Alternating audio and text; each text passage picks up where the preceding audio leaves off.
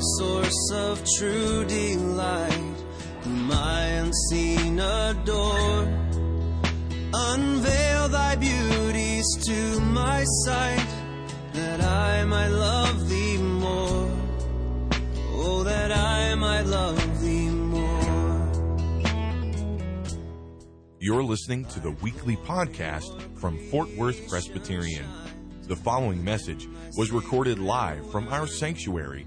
Our prayer is that this message would nurture a joy for loving God and loving people in you as you listen. See my bleeding, dying Lord. Turn, if you will, in the blue book in front of you, maybe under the seat if you're sitting in the chairs in the back, the Bible, to page 962. To just give you a bit of setting here, well, we have a theme today, don't we? The resurrection of Christ Jesus. And the book of 1 Corinthians, written by the Apostle Paul, is addressing the Corinthian church that has quite a number of questions. And there are many quarrels and disputes and divisions within this church. One of them, addressed in Corinthians 15, is about the very resurrection of Christ, on which Christianity hangs, really. I mean, if you're visiting with us and you are still considering the things of Christianity, this is the quintessential question. Is Christ risen from the dead or not? And some of the Jewish people were divided into two sects. The Pharisees who believed in a resurrection and the Sadducees who did not. So this had carried into the Corinthian church as well. And in Corinthians 15, two particular questions, that one, but also in what form might we be raised? What will we look like? What will our bodies appear like? And so on. So that's the context in which we pick up 1 Corinthians 15, verse 50. I tell you, brothers, flesh and blood cannot inherit the kingdom of God, nor does the perishable inherit the imperishable. Behold, I tell you a mystery. We shall not all sleep, but we shall all be changed in a moment, in the twinkling of an eye, at the last trumpet. For the trumpet will sound, and the dead will be raised imperishable, and we shall be changed. For this perishable body must put on the imperishable, and this mortal body must put on immortality. When the perishable puts on the imperishable, and the mortal puts on immortality, then shall come to pass the saying that is written, death is swallowed up in victory. O death, where is your victory? O death, where is your sting? The sting of death is sin, and the power of sin is the law. But thanks be to God who gives us the victory through our Lord Jesus Christ. Therefore, my beloved brothers, be steadfast, immovable, always abounding in the work of the Lord, knowing that in the Lord your labor is not in vain.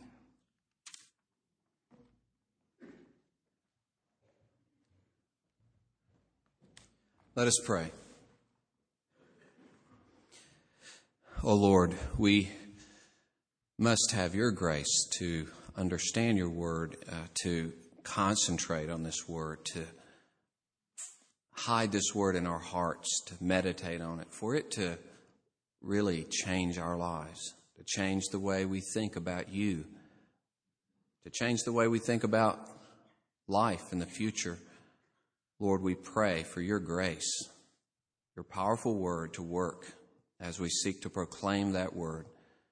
Oh Lord, thank you that you're in our midst and you desire infinitely more to bless us than we could ever desire to be blessed of you. We seek you, Lord Jesus. Amen.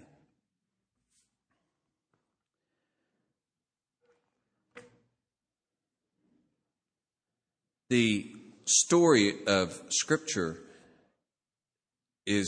starts early, this aspect of the story that I'm calling our royal destiny destroyed.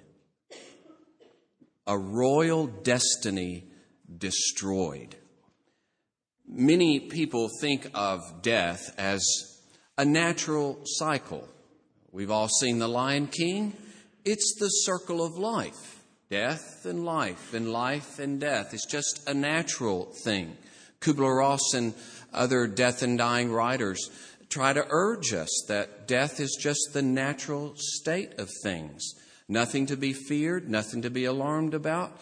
It's just the natural course as we are human beings.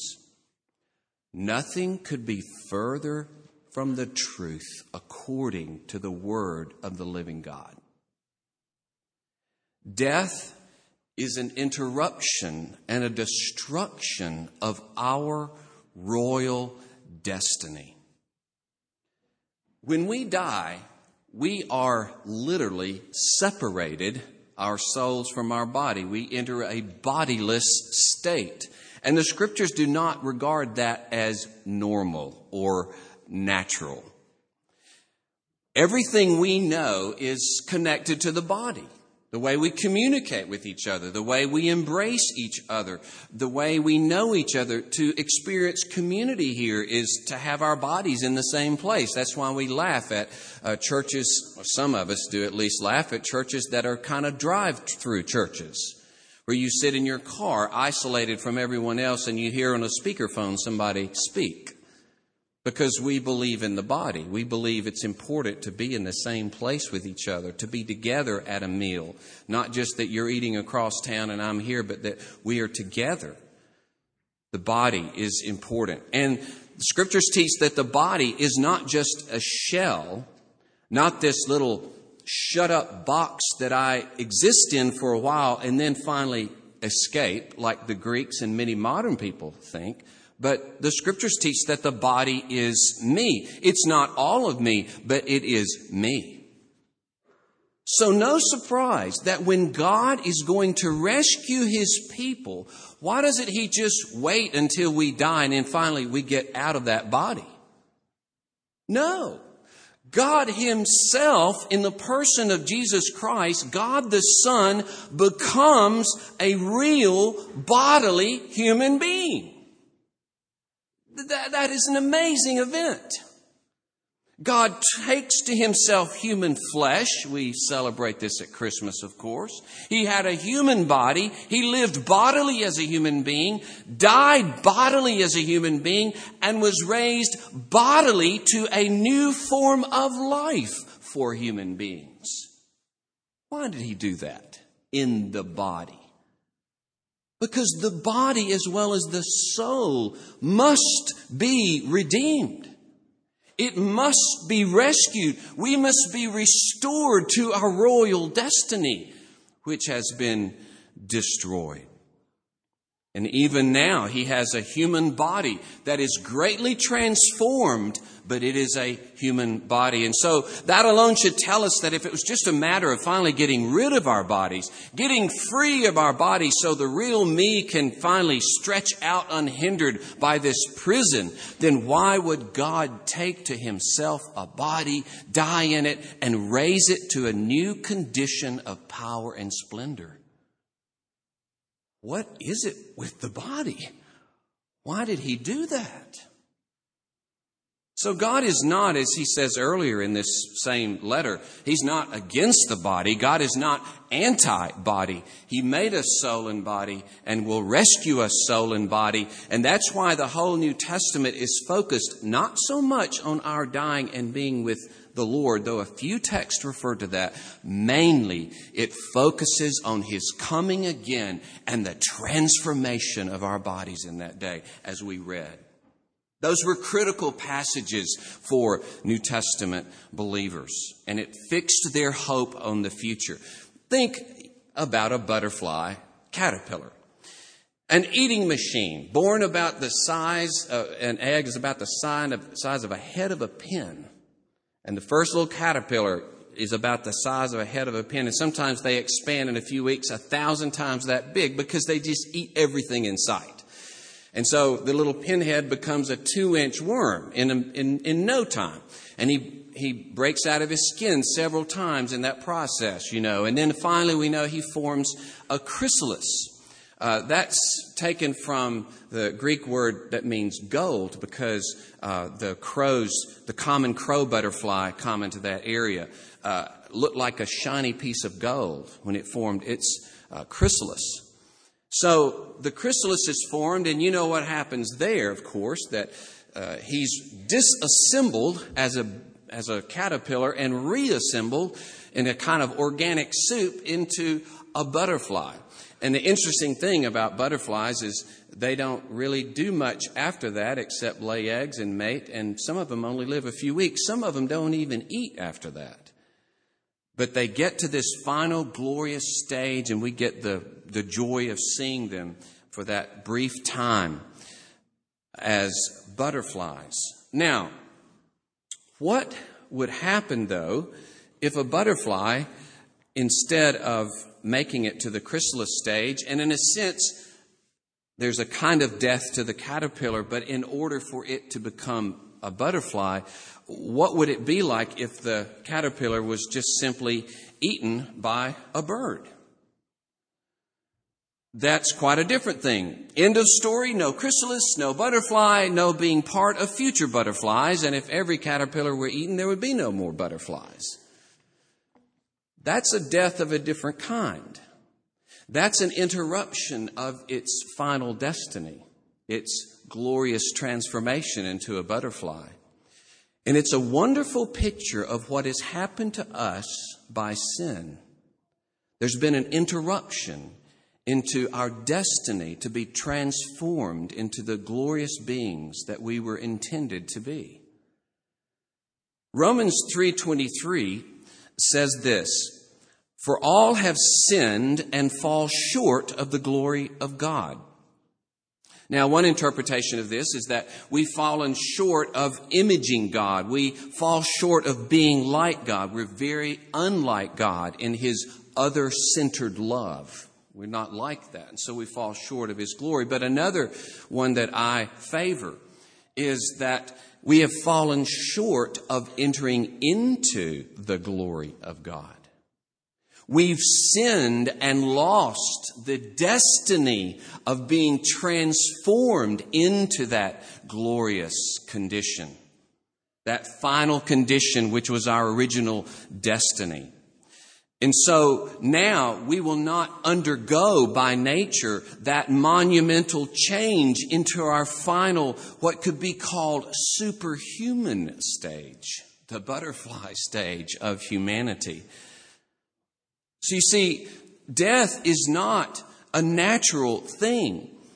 It cuts us off from entering into that glory. It separates us from our body. Our body grows old and finally just decrepit and weak, and it dies, a very pathetic thing.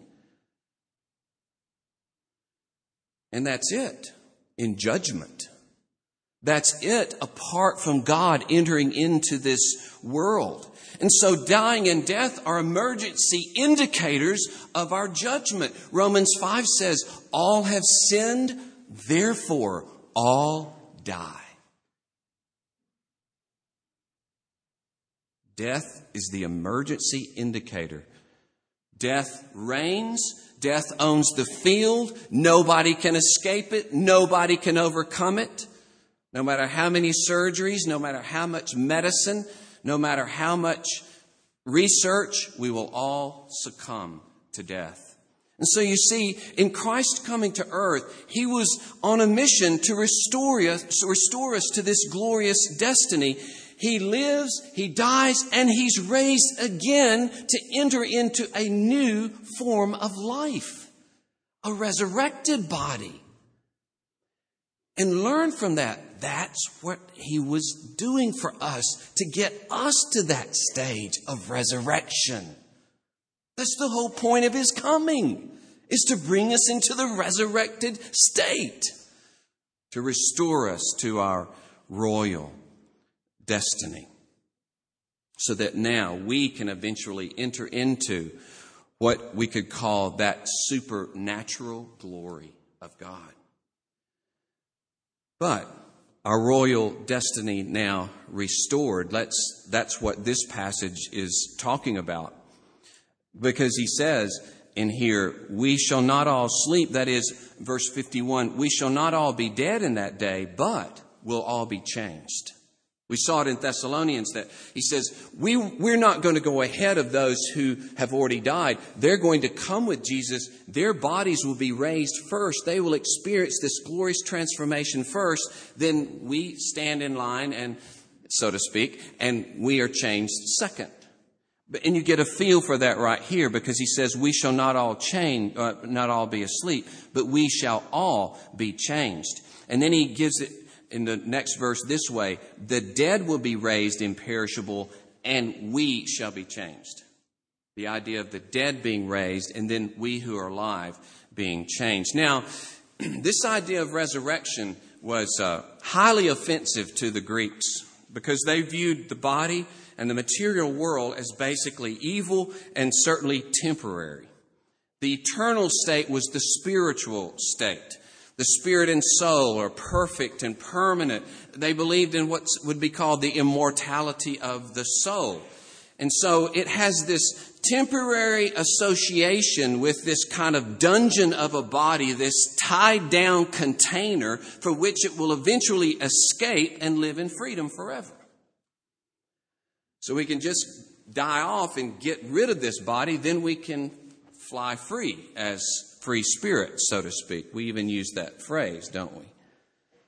And so, unlike God, who made the body on purpose and who actually took on flesh to rescue us, soul and body, the Greeks didn't value the body whatsoever. Now, we could get into what that meant in terms of the way they lived, but that's not the point this morning. They also, and this is really the point of what Paul's been talking about in this latter part of this chapter, they couldn't imagine what is it going to look like. I mean, what is the resurrection? They couldn't imagine it being anything good. And of course, in some forms of imagining it, it doesn't sound too good. You imagine an older person, as I've known several and had some of my own relatives to get so old, it was this condition in which their skin was literally just almost coming off their body. And they had sores everywhere, and they couldn't help but get more, and couldn't hear, they couldn't see, they could hardly get out of bed. Then you think, well, if they died, and then what if you just came back and made them alive again? 93-year-old decrepit man. Now he's alive. Well, that's not good. What purpose would that? He'll always be alive, just like that. No, what? No, the idea, of course, of being a spirit free from that body. We even have that sense, oh good, his suffering's over. He's out, he's away from that body that was dying. So resuscitating a corpse is not a very pleasant, it's the stuff of horror movies. Are these going to be zombies walking around? Are they still going to bear the effects of their death? And what are resurrected bodies going to look? That was really the kind of question they had. They couldn't imagine. What could be good about a dying body coming back? And it's interesting in our modern day how the ideas of life afterwards, sometimes it's like whatever state you're in, you're fixed like that forever.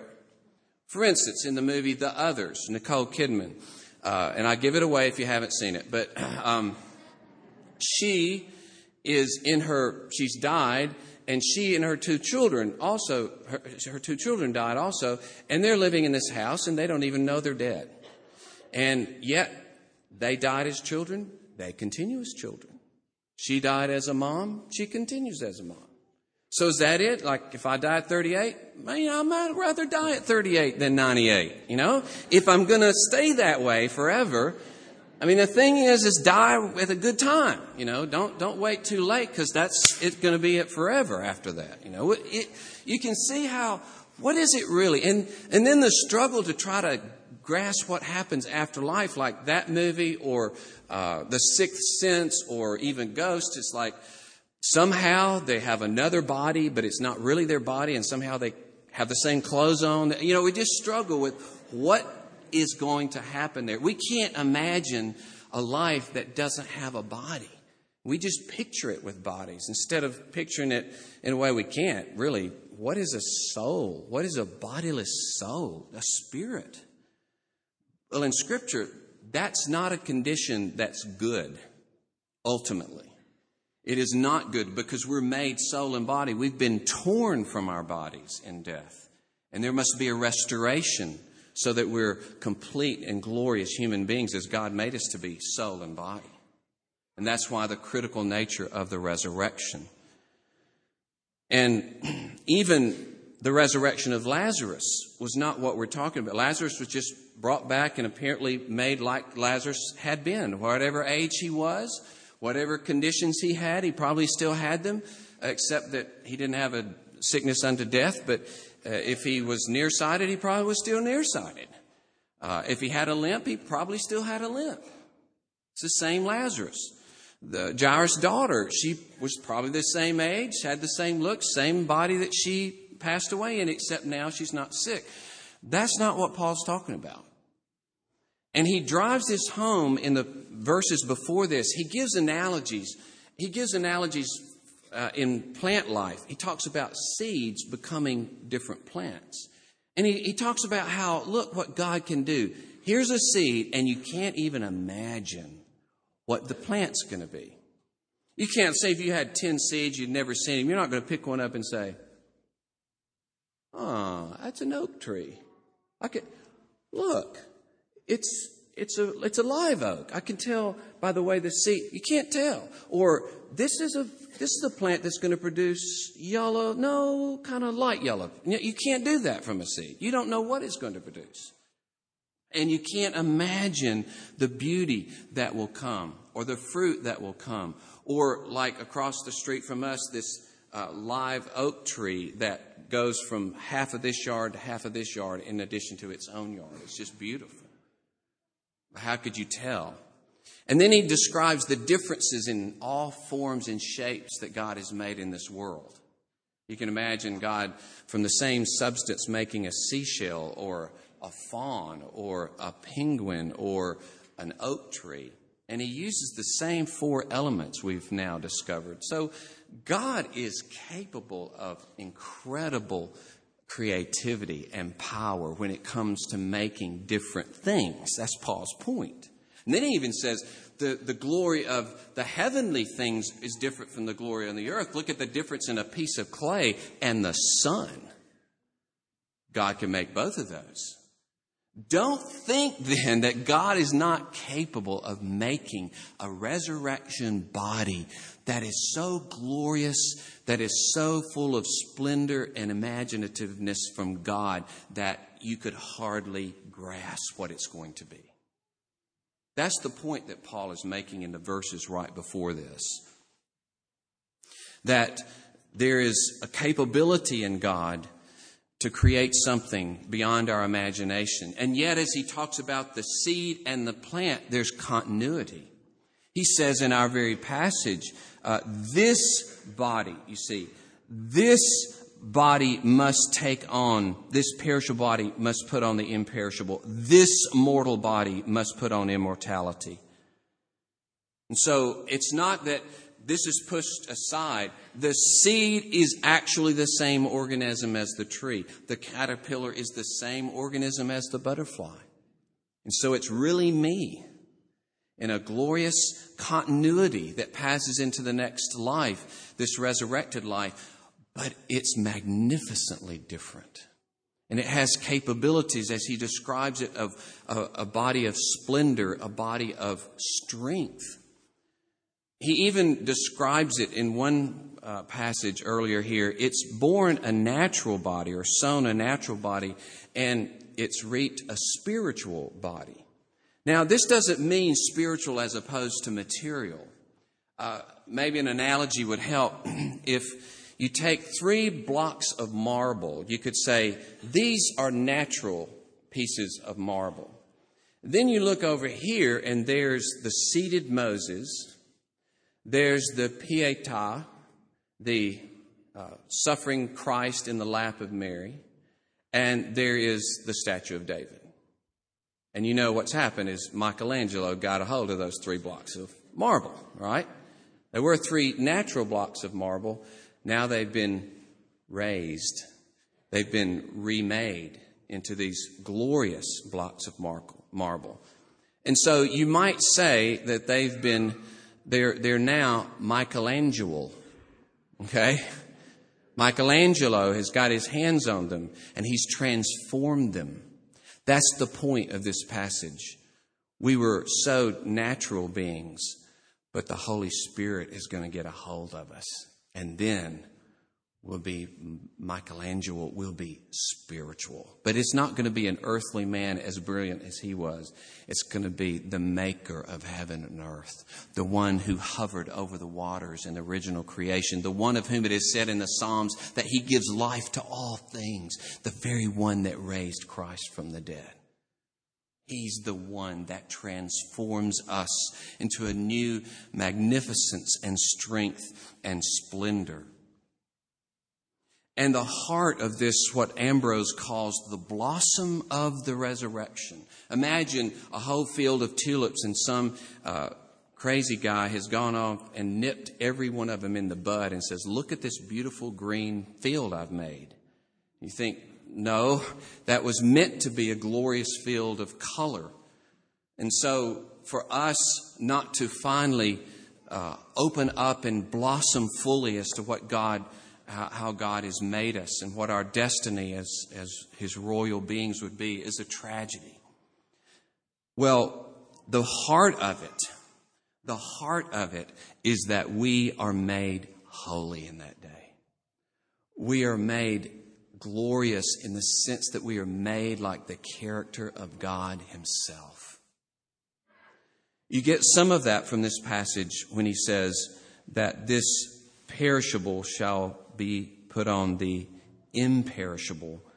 And the word that is used also is corrupt, putting on incorrupt, what was corrupt is now incorruptible. This word corrupt has to do with decay. It has to do with destruction. It has to do even with mutilation, being marred and spoiled, perverted. And so the contrast is that we're transformed from beings who are fixed upon ourselves, beings who are wasting our lives by living for me and not for God's glory and not for other people, that we are transformed completely and perfectly in that last day to be exactly like God in our capacity to give ourselves away to each other. That's what makes heaven so glorious, is that our love is perfected in that day. Our bodies are incapable of doing anything but serving and giving ourselves away to one another. And every person you meet is an utter delight to you. And you can't wait to be with them again, as it were, and they can't with you. Because we're perfected in love. Our glory is the glory of God. Earlier, he speaks of the glory of God being found in the face of Christ. Why does he put it that way? It's that the glory of God is seen primarily in the self-giving God in the person of Christ. That's where his glory most fully shows itself, in the self-giving face of Christ. If you want to see the glory of God, look to the face of Jesus Christ. And he says we are going to be made like him in glory. But I want to end with this one word before we go. We're not touching on everything in this passage, but one thing we must point out. And it comes as an oddity when in fact, the first times I read this passage at funerals, I would almost want to leave out verses, especially verse 6. Because you've got all of this glorious statement about the change that's going to occur. The perishable puts on the imperishable. Death is swallowed up in victory. Oh, death, where's your victory? Oh, death, where's your sting? The sting of death is sin, and the power of sin is the law. And And do you know, there's some commentators around the turn of the last century said this obviously was put in by somebody. It just doesn't belong here.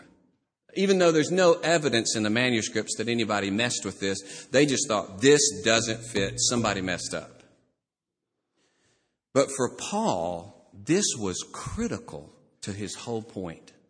It was critical. And it points out that to deal with death, he had to deal with sin, or there'd be no dealing with death.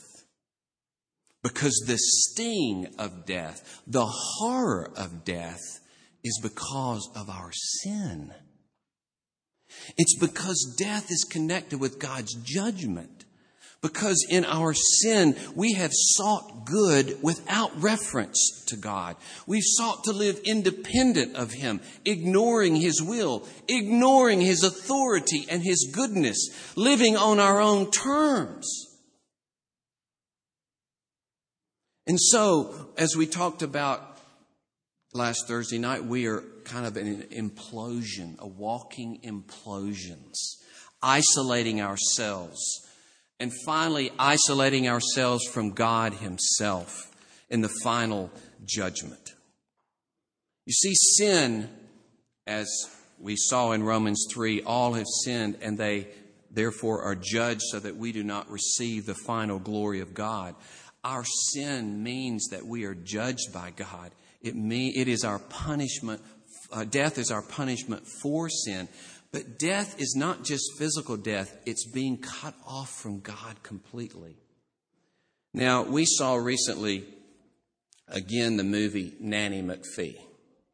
Emma Thompson does a wonderful job of the nanny who comes with her little tooth sticking out, and she's got some magical powers. And when she first gets there that night, the kids are wreaking havoc in the kitchen. They're tearing as many things up as they can. I mean, systematically, purposefully, they're trying to tear the whole kitchen up. She comes in and tells them, "You must go to bed." And they just laugh at her because they've gotten rid of 17 nannies in a row. So they're going to get rid of Nanny McPhee. And plus she's got warts on her face and this tooth sticking out. She's ridiculous. Well, Nanny's standing there and McPhee, and she pops her walking stick on the floor. And sparks, not only in the room, but they come outside and you see them go outside of the house into the fields and you think, uh-oh, the kids are in for it. So you might think she would stop them from that. No, she allows them to do it, and yet she won't allow them to stop it. You want to play? You're going to play. And so they start doing it faster and faster, and they start getting scared because they can't stop it. And they were using this little catapult to throw certain vegetables, and they were about to put the baby in the catapult, and they can't stop themselves. And she forces them finally to say, "Please, Nanny McPhee." And then, so cute, she comes to the dad that night. She says, "They've learned their first lesson to say please." So such goes the story. Well, interestingly, the next morning they wake up and they're not going to get out of bed. She says, "Out of bed, we've got a full day schedule," and they've got white on their face, white powder and red splotches. "Oh, we're sick, Nanny McPhee. We can't get out of bed." That kind of thing. She says, "Oh, you're sick, are you?" "Yes." "Okay, then you will stay in bed today." And they laugh and giggle, and she leaves. And then suddenly they try to get out of bed. They can't get out of bed.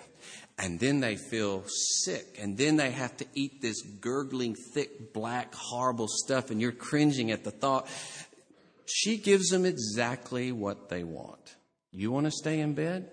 You can stay in bed today. But in each case, of course, what they wanted didn't turn out to be what they thought it was going to be. And dear friends, I say this with a lot of feeling in my heart. If you want to be independent of God, you don't want His authority over your life, you don't want His word, you don't want fellowship with Him, you don't want to worship Him and love Him and enjoy Him and trust Him, then in the final day of judgment, you'll get just what you want. you will be cut off from God. You won't have him anymore. And right now, you have him more than you think.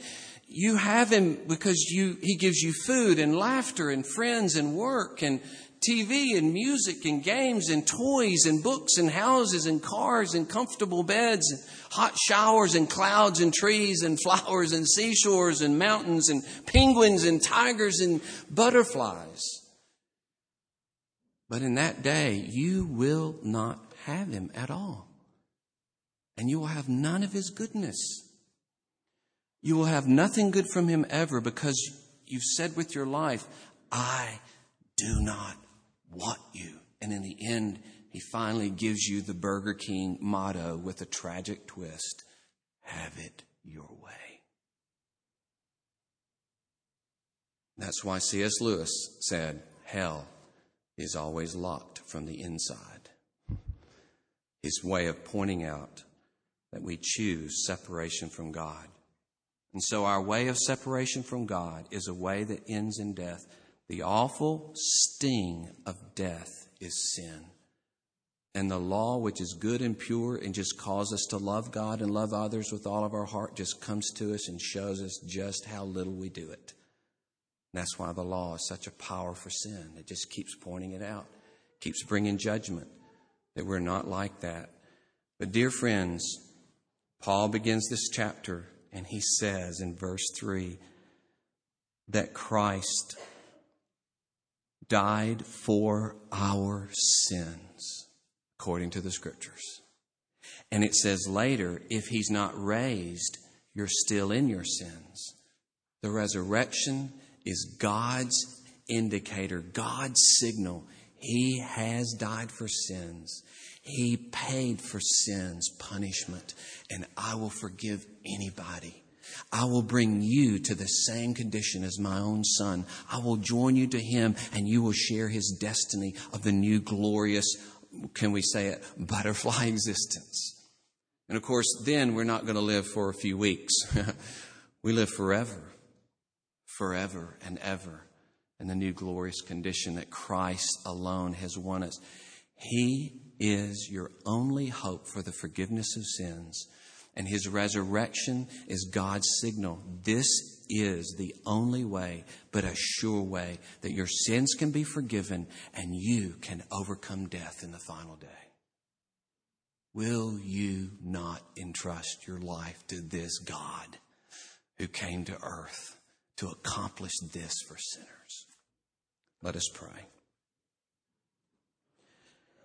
Oh, gracious God, glorious are you to take flesh upon yourself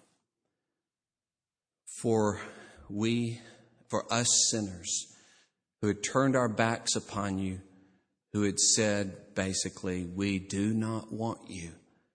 Even then, you sent your Son. Even then, O Son of God, you took flesh upon yourself to bear our sin in the flesh, to die and then be raised in the flesh so that we, by your grace, could overcome death, so that we could pass through death and enter into everlasting life through the resurrection of Jesus Christ.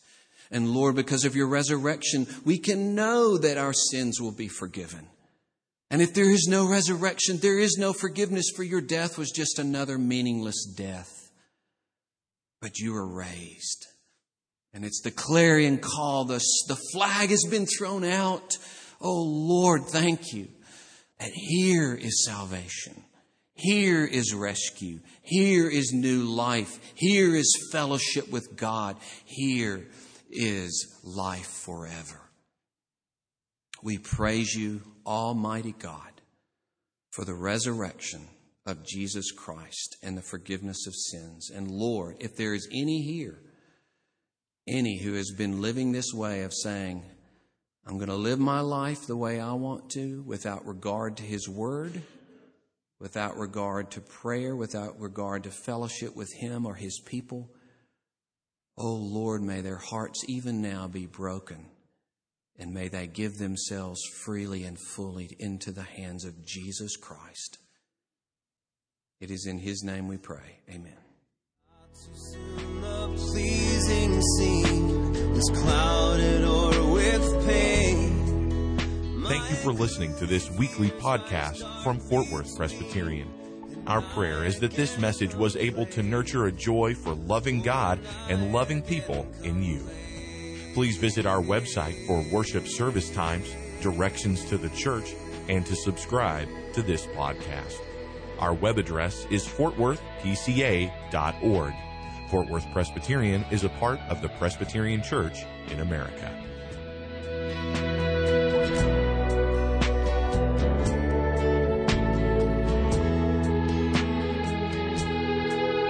Jesus, my Lord, my life, my light, oh come with blissful ray, break radiant through the shades of night, and chase my fears away. Won't you chase my fears away? Then shall my soul with rapture trace the wonders of thy love.